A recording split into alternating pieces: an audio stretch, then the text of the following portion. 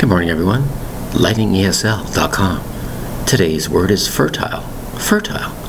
Notice the pronunciation of this particular two-syllable word, fertile. F-E-R-T-I-L-E. Notice the word tile is in this word, so we pronounce the word tile. So it's fertile. What is fertile? If somebody is fertile, that means their ability to reproduce. If we're talking about particular plants, seeds, land, crops in the field, it's very, very fertile. They can produce more crops.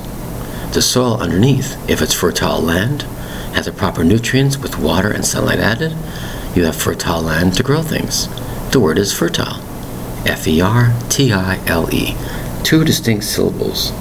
You might say also, somebody might have a fertile imagination. He can grow ideas in his head.